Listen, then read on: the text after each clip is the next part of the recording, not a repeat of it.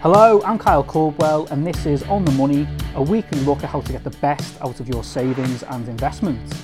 In this episode, a week on from the budget, we find out how Chancellor Jeremy Hunt has given with one hand by removing the lifetime allowance but taken away with the other in the form of a separate stealth tax known as fiscal drag, which was announced last November. And it really could be a drag for millions of us. Alice Guy, Interactive Investors Head of Pensions and Savings, is in the studio to explain what it is and to do some sums to help you steer through it. But let's kick off by taking a quick look at the main budget changes. So prior to the budget, as is part of the course with budgets in general, a lot of stuff was already leaked to the broadsheet papers, and we knew in advance that pensions were going to come up and it was going to be a very pension heavy budget. I was questioning whether that was going to be the case when after 45 minutes the word pension hadn't even been mentioned. Been quite a few mentions of the word pothole, but not pension. But Jeremy Hunt did surprise everyone by scrapping the lifetime allowance. So Alice, could you run through what this then means for people? Yeah, so like you say, there were quite a few pension changes, and I don't think the lifetime allowance one, many people were expecting that. So the lifetime allowance is being scrapped completely. It won't officially come in until April 2024, but they've said that people won't be getting lifetime allowance charges from this April. And what it means is previously, when you'd gone over the lifetime allowance, which was just over £1 million, you could get whacked with a 55% lifetime allowance charge. So the argument was it was putting some people off in terms of potentially making them retire earlier, like with doctors particularly. They were potentially retiring because otherwise they were going to breach the lifetime allowance if they paid too much in. And there was other higher earners this would have impacted as well, but of course I think the main motivation behind removing it is to try and encourage doctors to return to the workforce or indeed stay in the workforce for longer. And it is feasible that will happen now in terms of doctors staying in the workforce, because if they have a pension that goes over £1 million, there's no longer that 55% tax on the excess over £1 million. Yeah, exactly. And if they're just weighing up whether they want to retire or not, and they've got that big tax charge just around the corner, it's just another factor, isn't it, that could be tipping them over. And of course, as you mentioned, it's not going to come into effect until next April. Then the question mark really is how long will it stay in place, particularly if there's a change in government. We know there's going to be an election taking place by the end of next year, and Labour have already said that they will bring it back. So for people, saving towards their pension and, putting money in now, it's not necessarily helpful that there might be further meddling in the future. And I suppose whatever your views are in terms of lifetime allowance, it doesn't affect everyone. It does affect the highest earners. But it is a tax. It's a stealth tax on investment success. If you grow your pension, you put money in, and you go over £1 million, I've never really seen the reason why you'd then get hit by a 55% tax charge. Yeah, that's right. And I think even though it didn't affect everybody, even some people that were a fair way off it were thinking, well, I'm not going to put that in my pension just in case it performs really well. So it was sort of having that chilling effect on pension saving, I think. And I was going to say the word consequence, but one actual benefit for people now is that they can use their pension to shield from inheritance tax. I mean, pensions were already seen as being superior to ISAs in terms of passing on wealth. That's right. But yeah. now it's even more superior, isn't it, following the lifetime allowance changes? Yeah, although don't forget that you can't get tax relief on more than the annual allowance. So that's another thing they changed in the budget. That was 40,000. That's gone up to 60 now. So you're capped. You can still put more in than that, but you won't get any tax relief. And also don't forget that you can only get tax relief on money you've actually earned in that tax year as well, and you've been taxed on.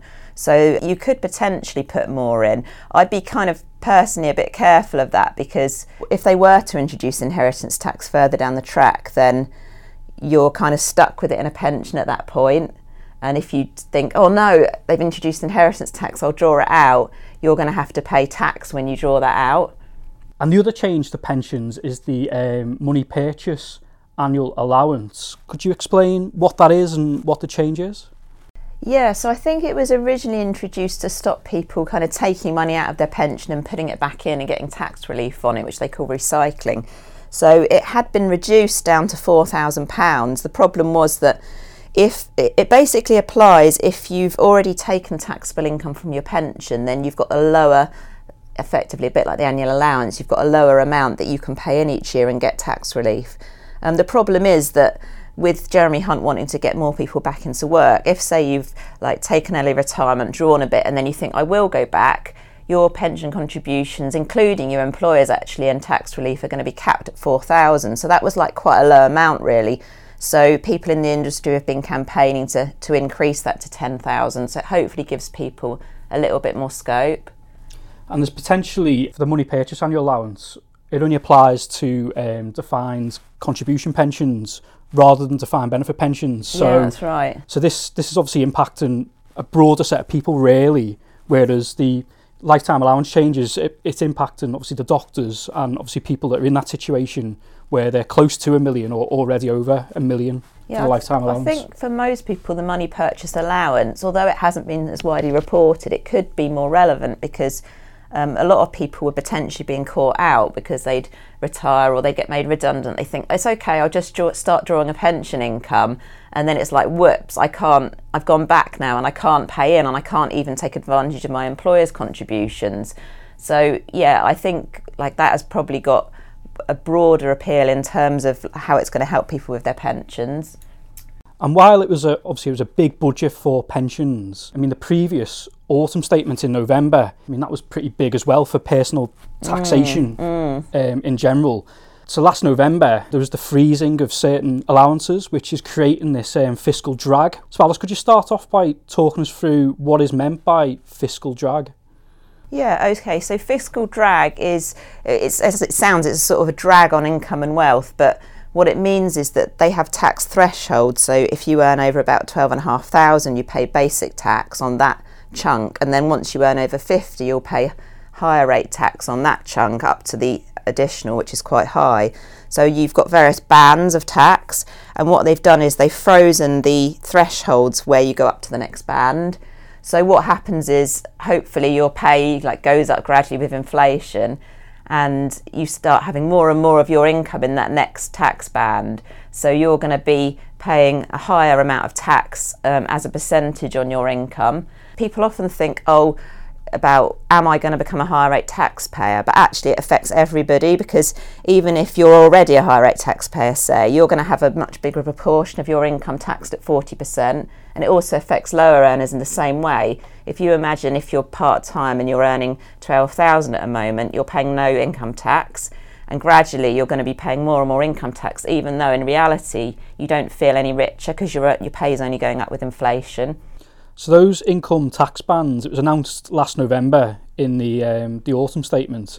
So they're all going to be frozen until 2028. Yeah, that's right. And you've done some numbers, haven't you, to show listeners how we're all going to be worse off because of that? Yeah, that's right. I mean, I've looked at the tax burden, and so I've taken somebody on a kind of middling income of about 30,000 and their tax burden, so the amount that they're paying in tax on their income as a whole, don't forget they get a little bit that's tax free. At the moment they're paying 19% as a whole on their income, and that's including national insurance as well, and that's going to go up to 21%.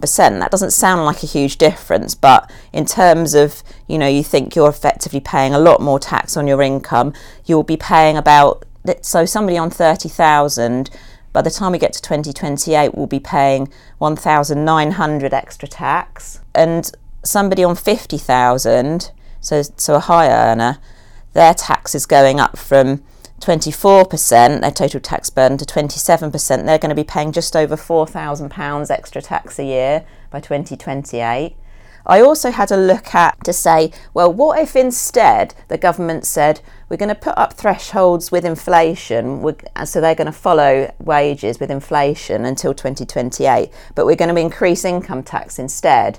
And so we're going to do it like a less stealthy way, like more how we would think of increasing tax.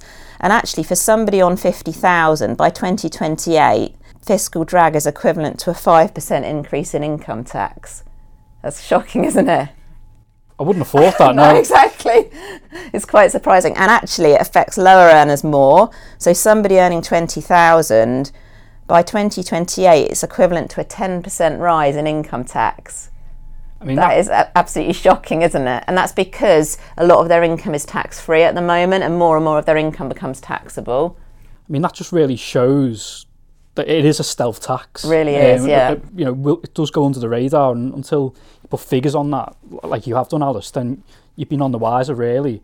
So if you're close to on the threshold, say if you're close to 50,000 and you don't want to pay, well, say don't, you want to try and reduce your income tax amount. Is the main option to put more money into a pension? Yeah, so basically, I guess it all depends on affordability, doesn't it? Because with costs going up, not everyone can be affording to put more in their pension. But in an ideal world, yes, if you can reduce your taxable income, and probably the easiest way to do that is put money into your pension, then you can sort of not pay the higher rate on that amount.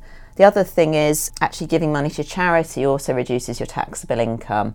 So, even if you've got a small amount, it all mounts up. And I found out even things like brownies and guides and things like that is actually gift aided. So you can take that off your income for tax purposes. And in terms of fiscal drag, there's other thresholds that are frozen, including inheritance tax nil rate band. That's been frozen for a very long time, hasn't it? I think since 2009. It's got the exact same 325,000 threshold. It has got the same. Now, inheritance tax is known for being quite a complicated tax, but they've introduced a new residence nil rate ban in 2017. So this is only for people who own a house and have lineal descendants, i.e. children and grandchildren.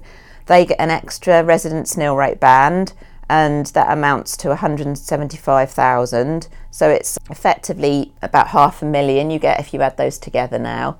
So if you think of it, it has gone up a bit. It's sort of unfair, really, because people that are renting or who don't have children can't benefit from the residence nil rate ban. But yes, it is being frozen, and that's going to stay at the same amounts until 2028. And as well as fiscal drag, in the new tax year, so as mentioned earlier, from the 6th of April, investors also have to contend with a much lower capital gains tax allowance, £6,000 a year from 12,300, and then that'll be reduced further from next April 2024. And then in addition to that, the dividend allowance is also going to be less generous going forward. And both those changes, so the capital gains tax allowance being reduced and the dividend tax allowance also being lower, they were both made in last November's autumn statement. Both those changes, Alice, that surely strengthens the case of investing tax efficiently through self-invested pensions and ISAs.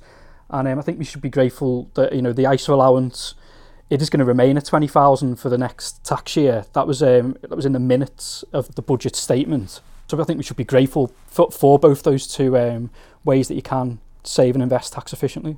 Yeah, you're right. And I just did a few sums on it. And if you've got £2,000 of dividend income, this year that's tax-free. But from April, the allowance is being slashed to 1,000. So from next year, you'd be paying £325 tax on that 2,000 income. This is I've assumed that you're a higher rate taxpayer here. And then from the following tax year, you'd be paying £487 tax on £2,000 income. So it really takes quite a big chunk out of your income. And over time, we know with investments that we need to look at compounding over the long period. So that is just taking a huge chunk out of your potential investment growth. So yeah, ISAs and pensions are completely free from dividend tax. CGT as well. At the moment, say you've got a gain of £10,000, that's completely tax-free. Next tax year, you'd be paying £800, again, assuming you're a higher rate taxpayer, and the following tax year, £1,400. So I think it's just that principle of little things you can do mount up. And I think a lot of people probably know with bed and ISA that you've still got the chance to sell what you've got outside an ISA and pop it into an ISA before the tax year to make sure you're using as much of that ISA allowance as you can if you've got that available. And you can also do bed and SIP as well. You can, that's right. So bed and SIP's the same principle. You just sell assets you own outside a SIP and you rebuy them within a SIP. Obviously, you need to make sure that you stay within your allowances and your taxable income for that tax year, because it will still count as a normal SIP contribution. And as mentioned towards the start of the podcast, so one of the changes to pensions is that the annual allowance is going to increase from 40,000 to 60,000. But as you stressed, I think it's worth re-emphasising the point you made, Alice, that this is capped at your taxable income. It doesn't mean you can just put 60,000 in. It depends on how much you're earning. And there are also carry forward rules where you can, if you haven't used your allowance in previous years, but do check out our website on that, because the rules are quite fiddly to make sure that you're staying within those rules. Thank you for joining me, Alice, and thank you for listening to this episode of On the Money. If you enjoyed it, please follow the show in your podcast app and tell a friend about it. If you get a chance, leave us a review or a rating in your podcast app too. You can join the conversation, ask questions and tell us what you would like us to talk about via email, which is otm@ii.co.uk. And in the meantime, you can find more information and practical pointers on how to get the most out of your investments on the Interactive Investor website, which is ii.co.uk. See you next week.